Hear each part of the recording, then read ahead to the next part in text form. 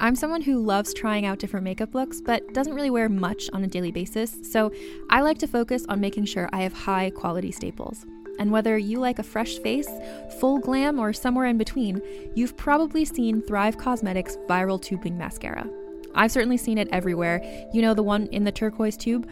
So that mascara, along with all of Thrive Cosmetics beauty products, are certified 100% vegan and cruelty-free, which I look for in makeup, and they've got excellent quality to match. And something I didn't know from all the mascara videos I've seen is that for every product sold, Thrive Cosmetics donates either that same product, another product that is needed more, or a monetary donation. They've worked with over 500 nonprofits to help with a wide range of causes like supporting cancer survivors, people experiencing homelessness, education access, and so much more. Knowing that makes me feel even better about using their products. And I do enjoy using them. Like I said, I like having high quality staples, and so my favorites are products that are multi-purpose, like the Brilliant Eye Brightener. It comes in a bunch of colors, and I like using them as eyeliner, eyeshadow, and even highlighter. Thrive Cosmetics is luxury beauty that gives back. Right now, you can get an exclusive 20% off your first order at thrivecosmetics.com/thrive. That's Thrive Cosmetics, CAUSEMETICS.com/thrive for 20% off your first order. Contained herein are the heresies of Radolf Burntwine, erstwhile monk turned traveling medical investigator. Join me as I uncover the blasphemous truth of a plague-ridden world, that ours is not a loving God, and we are not its favored children. The Heresies of Radolf Burntwine, coming January 2nd, wherever podcasts are available. What's up, everyone? I'm Noah Daniels. Hey, y'all, I'm JJ. Hey, guys, I'm Kat, and we're here for another episode of the Real Hauntings podcast. Ooh. And on this episode, we have Joshua Miller. He is a really cool TikTok account to follow. I am originally from Mississippi, so I'm familiar with a lot of the places he covers in Alabama. So, if you ever want to kind of dive into the spookiness in the Southeast, Josh has you covered for Alabama. There's pretty much everything you can know about hauntings. He's got it. Thank you so much for coming on the podcast. Yeah, thank you for having me. Are you originally from Alabama? I am. I was born and raised in Auburn and stayed there for a while, went to school, UAB, and then left with my wife, and then we just actually came back. Oh, awesome. To the same area? Same area. Yep. Cool. Do you either of you, JJ or Noah, have family or friends in Alabama? Well, just my future in-laws. Right. But yeah, other than that, no. You mean Kat's TikTok famous parents? Yeah. They went viral for one video. That's like a million views. It has 1.9 million views. It's insane. They're be specific, Noah. They're the lamest. No, they're cool. They're cool. Not well. They're cool, but they're not go viral on TikTok cool. And I was pretty unexpected. And they're in their late 60s, and I was just slow-mo filming very random stuff, and they went viral. But anyways, all of this to say, my mom is from Marion, Alabama. Oh, yeah. Yeah. Yeah. We got some Marion ghost stories. So we have some interesting conversations there. But that's my kind of tie. And I have they live in Georgia now, but I still have some family in Mobile and things like that. So, but I'm very excited to hear your stories. And we're actually all in Atlanta, so we're actually not too far from you if you're in Auburn. Yeah. Yeah. I had a brief stint in Atlanta. I loved it there. I might end up moving back at some point. I'm pretty sure. Hey, nice. Oh, cool. Awesome. Yeah. Do you know, sorry, I know your focus is on the kind of haunted history of Alabama, Mississippi, but do you have historical ghost stories around Atlanta as well? Yeah, actually, I covered a few. Maybe it was a month or two ago. Not to put you on the spot. Or anything. Yeah. No, it's all good. It's called The Estate, and it was actually it's a wedding venue that was pulled from Washington County. For some reason, there's no really rhyme or reason. It's in Buckhead. There's really no rhyme or reason why it's haunted. It's one of those things that I think that if you are a person who believes in hauntings, it was residual in the wood that they carried over from Washington to build in Buckhead. I can't remember the story right offhand because it was so long ago. But yeah, I have quite a few from Atlanta. That's the one that comes to mind immediately, though. It probably also hates Buckhead and wants to leave, so it's I know. on its way out of there. Well, something we would like to find out from our guests, Josh, is where they fall on what we call the believe-o-meter, meaning 0, they don't believe in ghosts, and 10, ghosts are absolutely real. Where do you fall on that scale? Believe it or not, I would say I'm probably a 5. Okay. Nice. Shocked. You're in good company, Josh. 5's a good number. That's awesome. We haven't been talking for much, but it seems like you're really into the history and the facts, but also there's probably some things that you just can't explain. Yeah, I always like to say that the paranormal is kind of a hook. There's so much history in Alabama, and that's kind of where I started. I've always kind of been into cryptids and, learning about the paranormal and things I don't understand. And I always think that there's history that's layered in that we just never get unless we talk about the paranormal. And I also think there's tons of scientific kind of happenings that we also don't understand that can intertwine. And I like to talk about the paranormal. It's fun, but the history is, I think, one of the most important things that you can pull from any of these ghost stories. Absolutely. Yeah. When you're like researching in an area and like trying to learn about just like the haunted history of it, like where do you go to like kind of start that research? Because I feel like it's hard to find, like, other than just like random websites, haunted.com or whatever, or the Real Hauntings podcast. Do not go to haunted.com if you're listening to this, because we have no clue what's on that website. So like as someone who cares about like the history and the facts, like where do you go to kind of start that research? Honestly, I started a list, and sometimes like I do straight up just go to like hauntedrooms.com, for instance, and say, okay, they've talked about this. Now, can I actually find historical context behind this? Are there news articles about this? Are people actually talking about this in a way that can actually be documented? So I try my best to make sure that every single story, if you Google it, you will find something. I don't like to pull from forums. I don't like to pull from Reddit. And if I do happen to come across something that's super interesting, I really try to do my best to do some type of due diligence to make sure that I'm actually presenting a real story and not just something that, I fabricated or, had to pull in extra things. I like to be, cut and dry, cut out all the gimmicks and just present people what I find. Yeah, for sure. Awesome. Well, before we jump into some of your stories about Alabama and the surrounding areas, I would love to know, do you have any hauntings in your past? Yeah, there's a haunting that actually follows me. Not the way that you think. Not the way that you think. I worded that wrong. There's a that I've kept since I was a child, and this goes back to my grandmother's house. She lived in a place in Auburn. It was actually, now that I think about it, very close to a haunted cemetery. But she had a home, and when I was really young, she was in there from, I want to say, from like 5 to 9 years old. I used to sleep with, my grandmother in her bed. So I thought you were going to say with a ghost. Oh, oh God, JJ, I thought you were going to say with your grandmother. No. Noah, I knew you were going to say that, Noah. Why? Why did we have to go there? And I knew you were going to say that as soon as it left my mouth. We all knew, Noah. But I just never liked to sleep alone in her house. It just always felt like there was something watching me. Her house would get really dark in some places, even when light would hit. So it was just a really strange house. And even as a kid, I was just not into the house at all. So when nighttime came, I would always beat her to the bed. I would always go to sleep first. But usually I would end up waking up in the middle of the night. And she had a window on the side of the bed that I actually ended up sleeping in, go figure. To this day, like I remember vividly seeing people talking outside of her window. Sometimes she didn't close her blinds, just talking outside, just having a conversation. And I would wake her up and say, hey, do you see those people outside? And she's like, no, it's just tree limbs. And I would consistently do this over and over every time that she lived in that house, to the point where I actually ended up seeing another haunting inside of her actual room. There was a woman, kind of an older lady, who would walk from her bathroom with a basket of clothes. And she would sit in the chair that was in the corner of her room and fold clothes. And as I started coming to, she would disappear. And so it's kind of one of those things where it could be sleep, but it's also, it just kind of stays with you. You can't really explain it.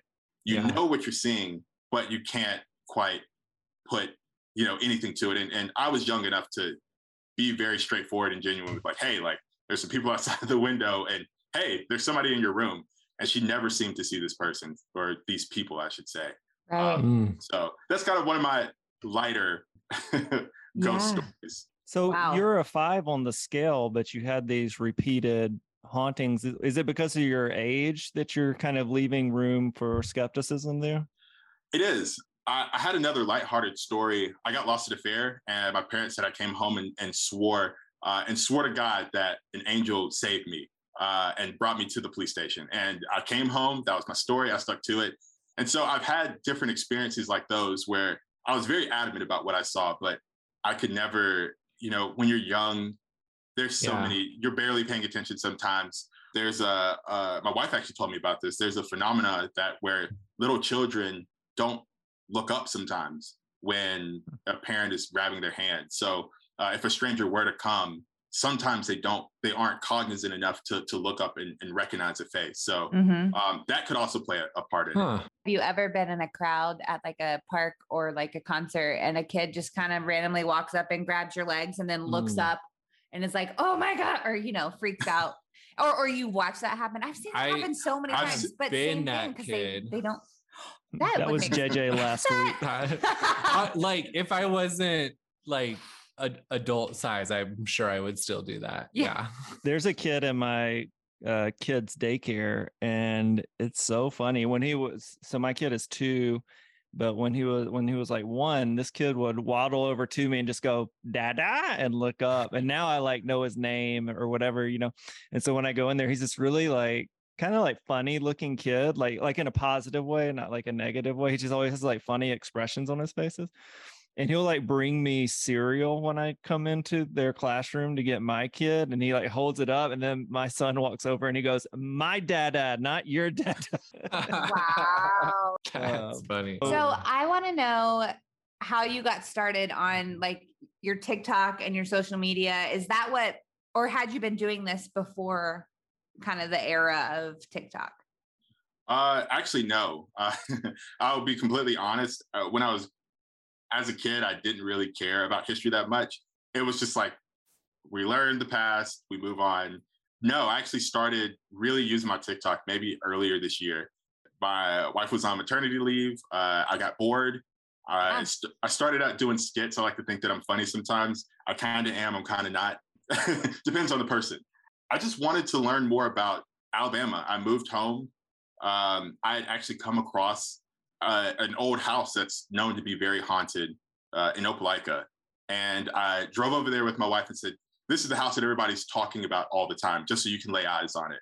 And that kind of sparked it. And I was like, well, I know about this story. Do people in the surrounding area know about the story? Do people in Birmingham or Gadsden or Florence or Mobile know about this story? And that kind of sparked my, I guess, thought to say, hey, TikTok's here. I don't use it. I'm about to delete it probably. Let me just see what happens if I just start telling these stories. And that's just kind of how it started. I wanted people to get the same experience as me, where they learn about places that they didn't know about, or they expound upon urban legends that they kind of heard in passing, and actually go and do some research and add more layers to the state, because the state is riddled with history. Yeah, for sure. Yeah. And I'm curious, so you've had several videos, or more than several, go viral on Spooky Talk. What was the first one that kind of set things apart for you and you were like, oh, think I got something here? That is a good question. I was posting so regularly at that point that I wasn't really keeping track. Or I guess maybe a different way to put it, what has been like one of the fan favorite episodes that you continue to get like comments and feedback on since you posted it? I would say probably Bear Creek Swamp. That was the one that really, I guess I do have an answer to your question. That was the one that really got a ton of engagement. It kind of caught me off guard. And it was kind of in the middle of nowhere, to be honest. And I wasn't expecting so many people to have experiences with the roadway. Yeah, I think that was the one where I was like, okay, I should probably keep doing this, because even I didn't know about the swamp before I covered it. Can you share with us what that one's about? Yeah, so Bear Creek Swamp it's one where the Alabama tribe, which is basically where Alabama got its name, resided well before settlers came. So it was native land, and it was also sacred land as well. And once European settlers started kind of moving in and moving them out, as if you do any research in ghosts, I would say probably 60 or 70% of it has to do with some type of indigenous culture. Just it was their land, still kind of is their land, and it just seems like mystical or paranormal things tend to follow that land. So people would drive on this road completely normally in the daytime, but when nighttime hit, it just something changed about the atmosphere. People would be frightened almost immediately, and it seems like it's one of the birthplaces of the "Hey, I have your baby" kind of myths.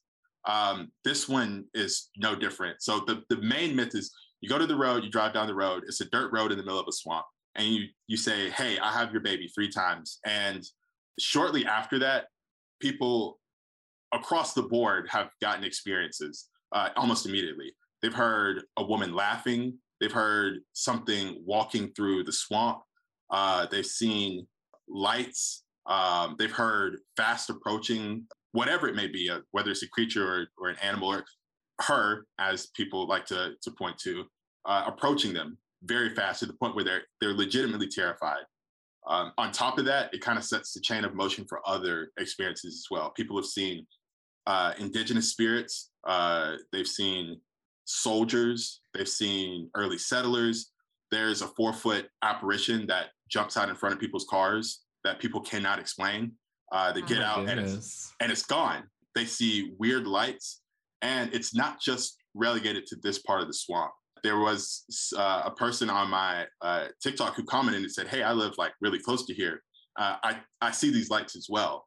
I told that story, and it just the wellspring of people who said, "I've been on this road, I've experienced this," just kind of came flooding out of the gates. And even to this day, like people will comment on other videos of mine still talking about Bear Creek Swamp and constantly saying, "Hey, you should cover this. Hey, you should cover this," if they're new to my page. So that was one of the kind of the spookier ones that kind of unsettled me a little bit, just because like I have tremendous respect for indigenous culture. I know if they say it or something happens around what they have going on, I tend to believe them just because they know the land better than we do. Absolutely. Did you ever chills? Did you ever try it? I have not tried it yet. I have a map kind of sorted out for when I'm going to go to some of the non-private places. And so this is on the list to see if I experience anything at all. I would say that my experiences from my childhood have definitely slowed down as I've gotten older. So maybe it's a little bit of that skepticism in me. Right. The phrase, "Hey, I have your baby." How aggressive is that? I wish we could be like, "Hey, I have an apple if you want some." And they're like, "Woo," instead of like, "Give me my baby back." I know this poor ghost is probably like re-traumatized every time someone goes, "I've got your baby." Of course, it could be like an urban legend kind of thing, like always leave room for skepticism. But if there really is spirit on land where a bunch of Native Americans were robbed of their right to that land, and then someone says, "Hey, I have your baby," that says a lot about just our history in general as a country. Think of it like that. Yes, it does. If you know something has history, like approaching it with as much respect as you possibly can. I cringe a little bit when I know people are out there being like, "Hey, I have your baby," just because I think that kind of like I said, that respect factor decreases. And I'm really big on, I will do my best to preserve, your legacy and your history, and I won't provoke you. I'm not big into the provoking aspect of investigation. So it gives me chills for other reasons as well, kind of like you were mentioning. It seems like it comes in a very distasteful is the best way that I can describe. I don't mean it so harshly, but that's kind of how I feel about the kind of like summoning things like this. This episode of the Real Hauntings, Real Ghost Stories podcast is brought to you by Wild Grain. Hey everyone, it's Noah Daniels, and I'm here to talk to you again about Wild Grain. Our last shipment of Wild Grain was so good that my 4-year-old cannot stop asking for more of that awesome bread with dinner. And I'm not going to lie, I'm right there with him. And honestly, there's nothing quite like the smell of fresh bread baked coming from the oven. What if I told you that you too could get that delicious experience of homemade bread with none of the time and work involved? Well, you can by ordering from Wild Grain. Wild Grain is the first ever bake from frozen subscription box for sourdough breads, fresh pastas, and artisanal pastries. Every item bakes frozen in 25 minutes or less, no thawing required. And you can now fully customize your Wild Grain box, so you can choose any combination of breads, pastas, and pastries. You can even build a box of only breads, only pastas, or only pastries if you'd like. Plus, for a limited time, you can get $30 off the first box, plus free croissants in every box when you go to wildgrain.com/hauntings to start your subscription. You heard me. Free croissants in every box and $30 off your first box when you go to wildgrain.com/hauntings. That's wildgrain.com/hauntings, or you can use promo code hauntings at checkout. Are you ready to shop? Rakuten's Big Give Week is back. Get 15% back at hundreds of stores, and it's all happening this week, May 6th to May 13th. It's the perfect time to shop for everything on your list for spring and summer, like clothing, outdoor gear, and travel. I know I'm using this week to stock up on some warmer weather essentials at Ray-Ban and Ulta, and I love that Rakuten even helps me save on travel at sites like Hotels.com. Rakuten really is the best way to shop, and you can save even more by stacking cash back on top of deals. Plus, during Big Give Week, that cash back is bigger than ever. With Rakuten, membership is free, and when you sign up and shop today, you get an extra 10% cash back boost. That's an extra 10% cash back on top of the 15% cash back. You won't see higher cash back rates than these. Go to Rakuten.com or download the Rakuten app. Rakuten. Shoppers get it.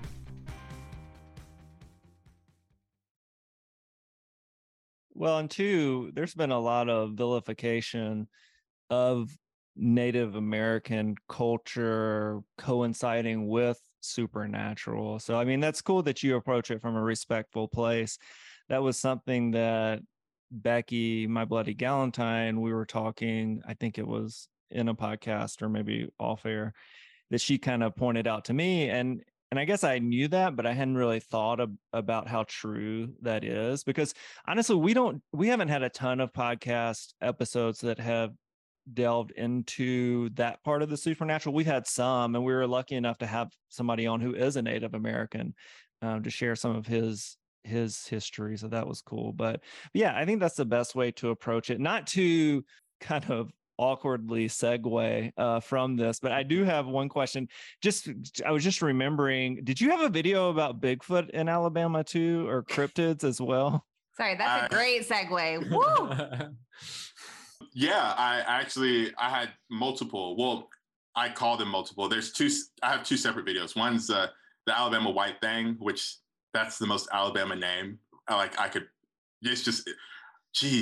don't do ourselves.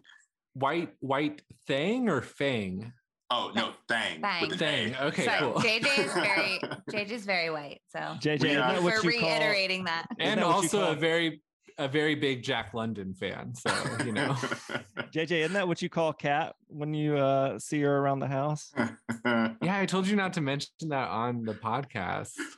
I don't know what would that even connotate? I missed it, but I was like, wow, no response from Kat on that. Okay. What if I was like, yeah, duh. You got a problem with that? I guess we should find out what this is first. Okay, I want to find out what Alabama White Thang is before we go into the connotations of White Fang. But anyway, put that aside. We definitely don't do ourselves any favors when we name things at all. And I kind of tied this in. I kind of waited to do these two videos. One is about the Bigfoot capital of the Southeast, which is in Evergreen, Alabama, little known fact, but also the White Thing, which has been seen across the state. I have several theories. Some of them I left out of my video. The general context is that there's a big 7-8 foot tall creature, likes to hang out in what's known as the cryptid triangle, which is Jefferson County's, Etowah County, and Morgan County, which have very dense forests, a lot of hills, and people see three different variations of this creature. One is a Sasquatch-like creature, Bigfoot-like creature.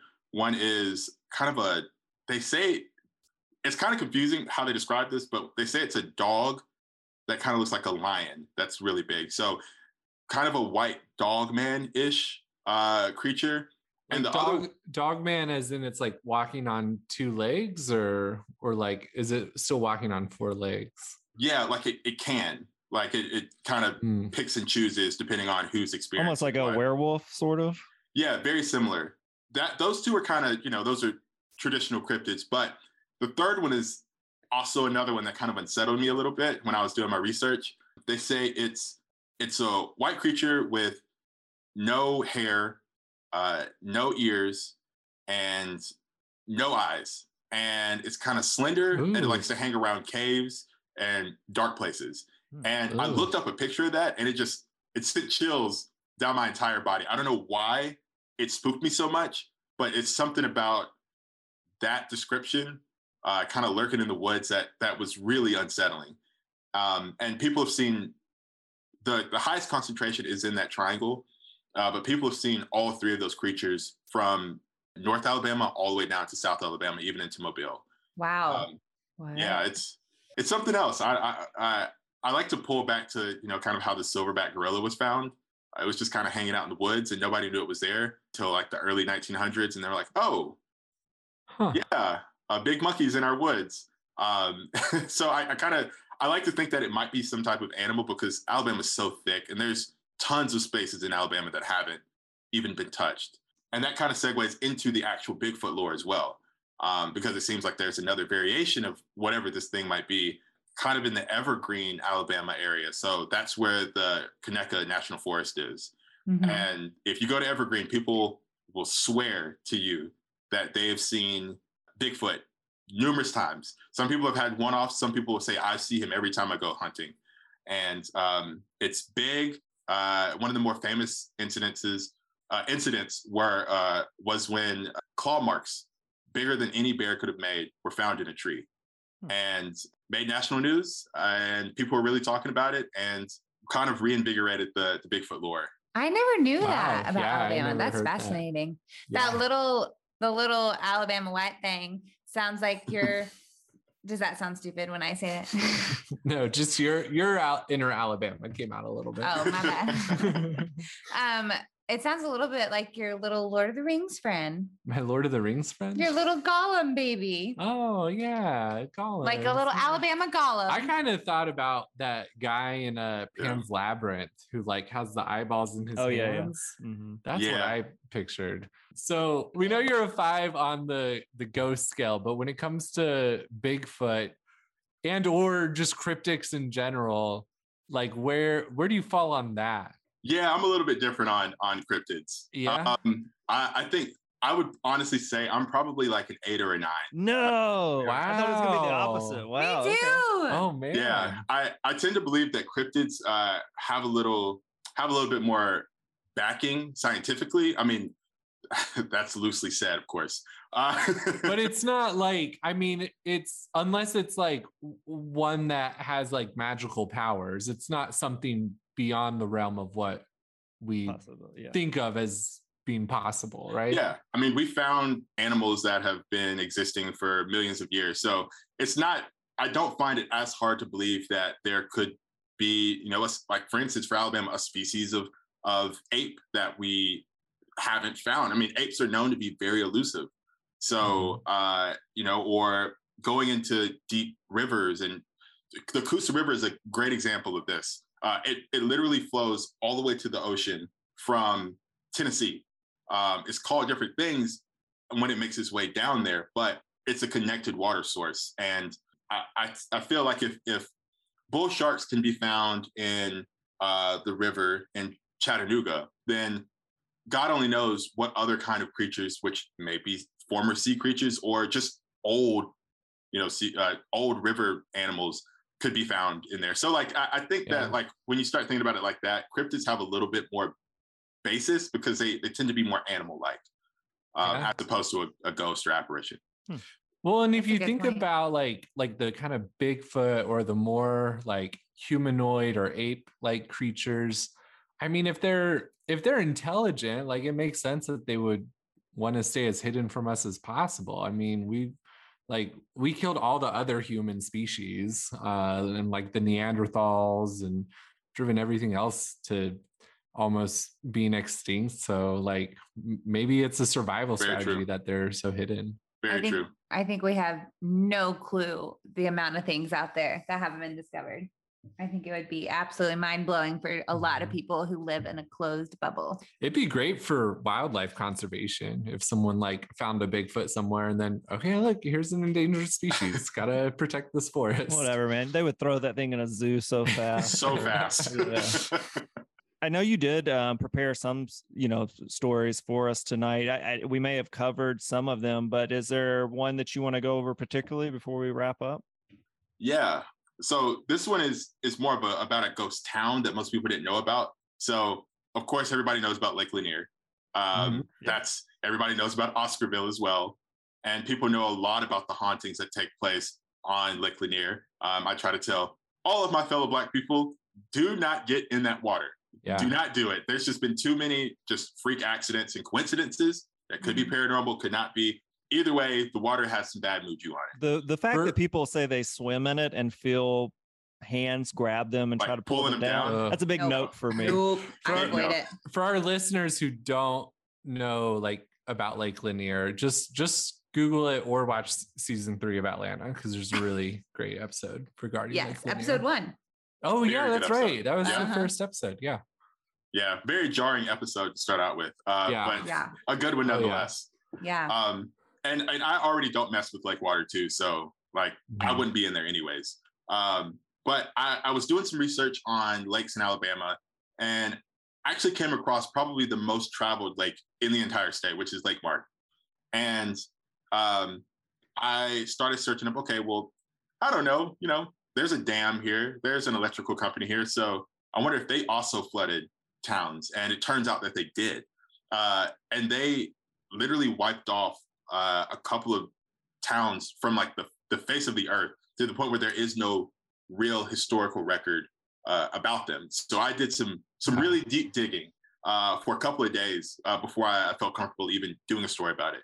And it's really a remarkable story about a ghost town, or the ghost of a town, as I like to call it in the story. And it was about a slave. His name was John Benson. He worked on the river. It was known as Kalijah. He worked on the Kalijah Creek. Once the Civil War ended, he was able to get his mule. His sister had previously been sold into slavery in Florida, so he went to go and get her, and he found her. And as you know, Florida's huge. So the fact that he even did that with just a mule is incredible, considering the time period that he was in. He came back and he started working at the Shelby Mill or the coal fields to make enough money to buy some property on his former plantation, which he ended up doing. With the slave labor force being wiped out, he continued to just buy different pieces of property until he eventually bought out his entire plantation, as well as several other plantations in the area with the money that he was making with tilling the soil. He was so successful to the point where he was able to actually pay workers to work the land. So he completely revitalized the labor that used to be there and turned it into an actual workforce. Yeah. He garnered over 3,000 acres, which is also unheard of. And if you know anything about between Auburn and Birmingham, the fact that he was able to do this just as a Black man is an incredible feat. And so I'm going to give you the cliff notes. He built a really big town. He was building houses. Over 100 families stayed there. He was importing and exporting things internationally. He created the first Black-owned railroad in the country right there. And Kalijah, or as known as the town of Benson, became one of the most successful towns in the entire country. Completely, started with a former slave, and he was giving opportunities to tons of other Black people in the area. He levied that, and his son came around. All of his kids went to college. They all got college educations, which is, once again, unheard of, so rare. Built an academy, and over 3,000 kids also were able to get an education and still working, and math and the trade that was successful in the country. That's incredible. Alabama Power, and hopefully they don't come find me, but Alabama Power started building they wanted to start building a dam for energy.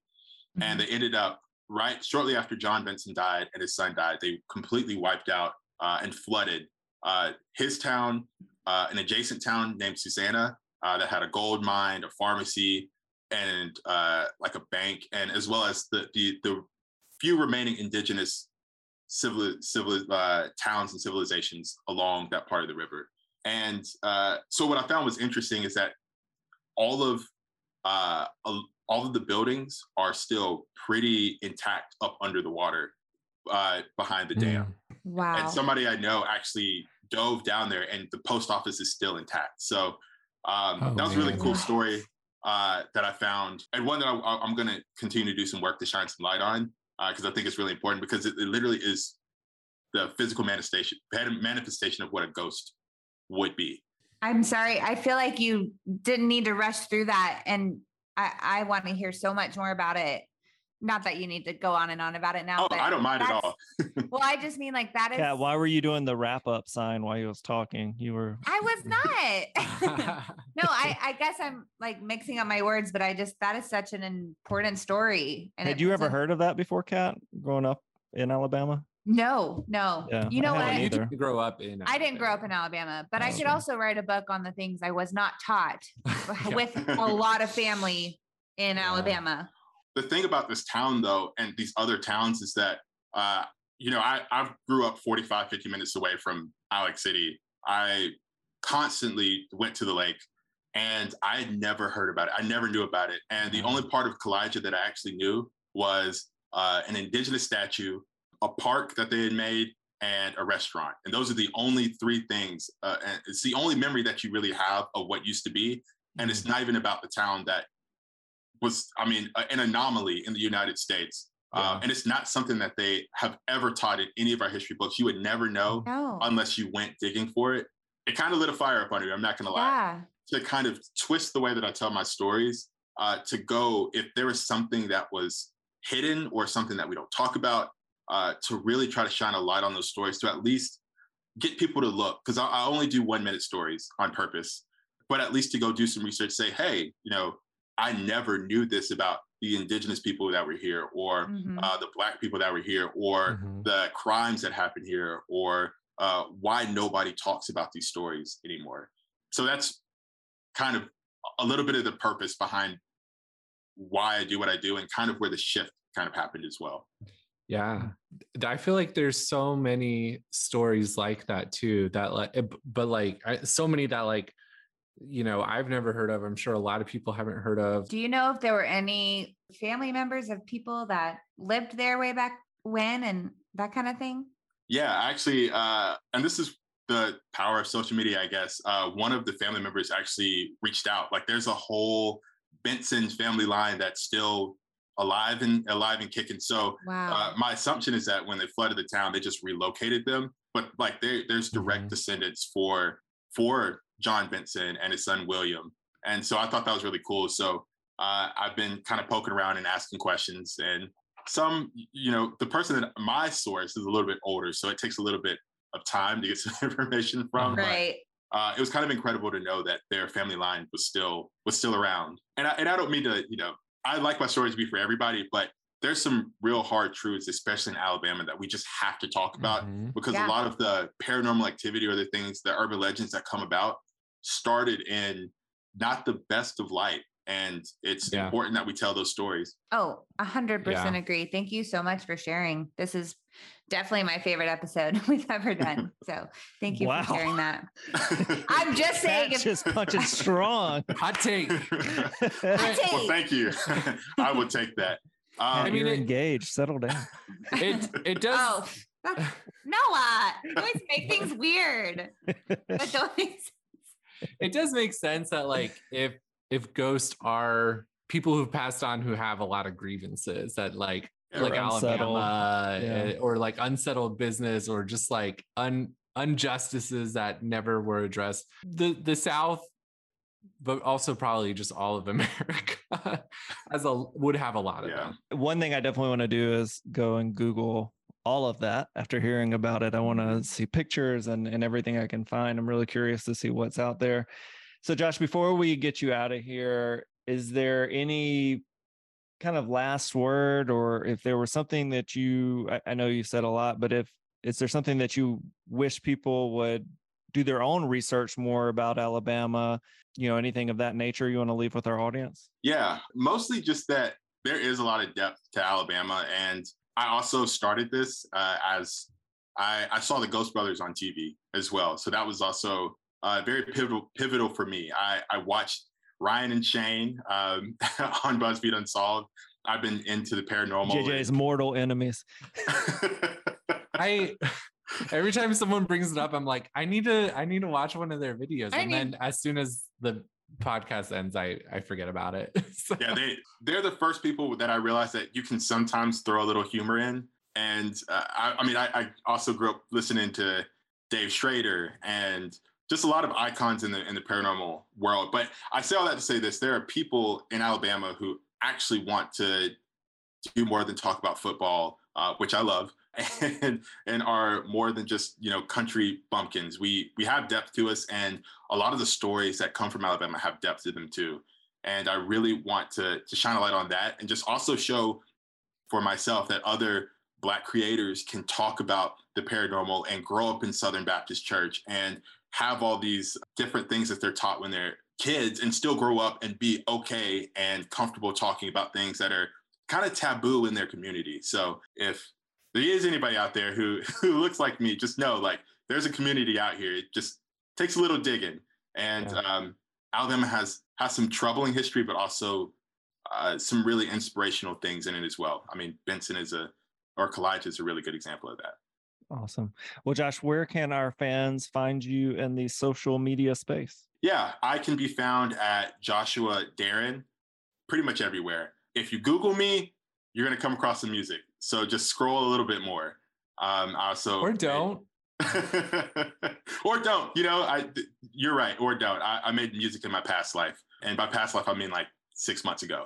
But that's a long time ago in pandemic. Yeah, years. that's like 5 years basically. Yeah. It's definitely felt like it.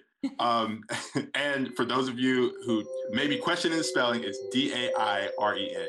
So Joshua Dairen on all social medias, and I will gladly interact with you. With that, I'm Noah Daniels.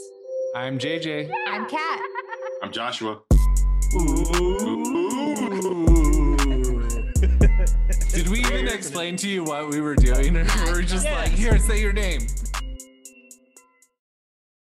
Hey there, this is Justin Bartha. I made a funny new podcast, King of the Egg Cream. It has the greatest cast in the history of podcasts with actors like Louis Black. I'm torn by my feelings for two women. Bobby Cannavale. You can eat it, or if someone hits you, you can put it on your cut. Melanie Linsky. I wonder what these marvelous things are that look just like boiled chicken feet. Jason Ritter. I can break things and pick locks and kill people. Michael Stuhlbarg. The whole point is to inspire people that they should make themselves better. Ari Grainer. No, don't whet its appetite. What are you, an idiot? Me, Justin Bartha.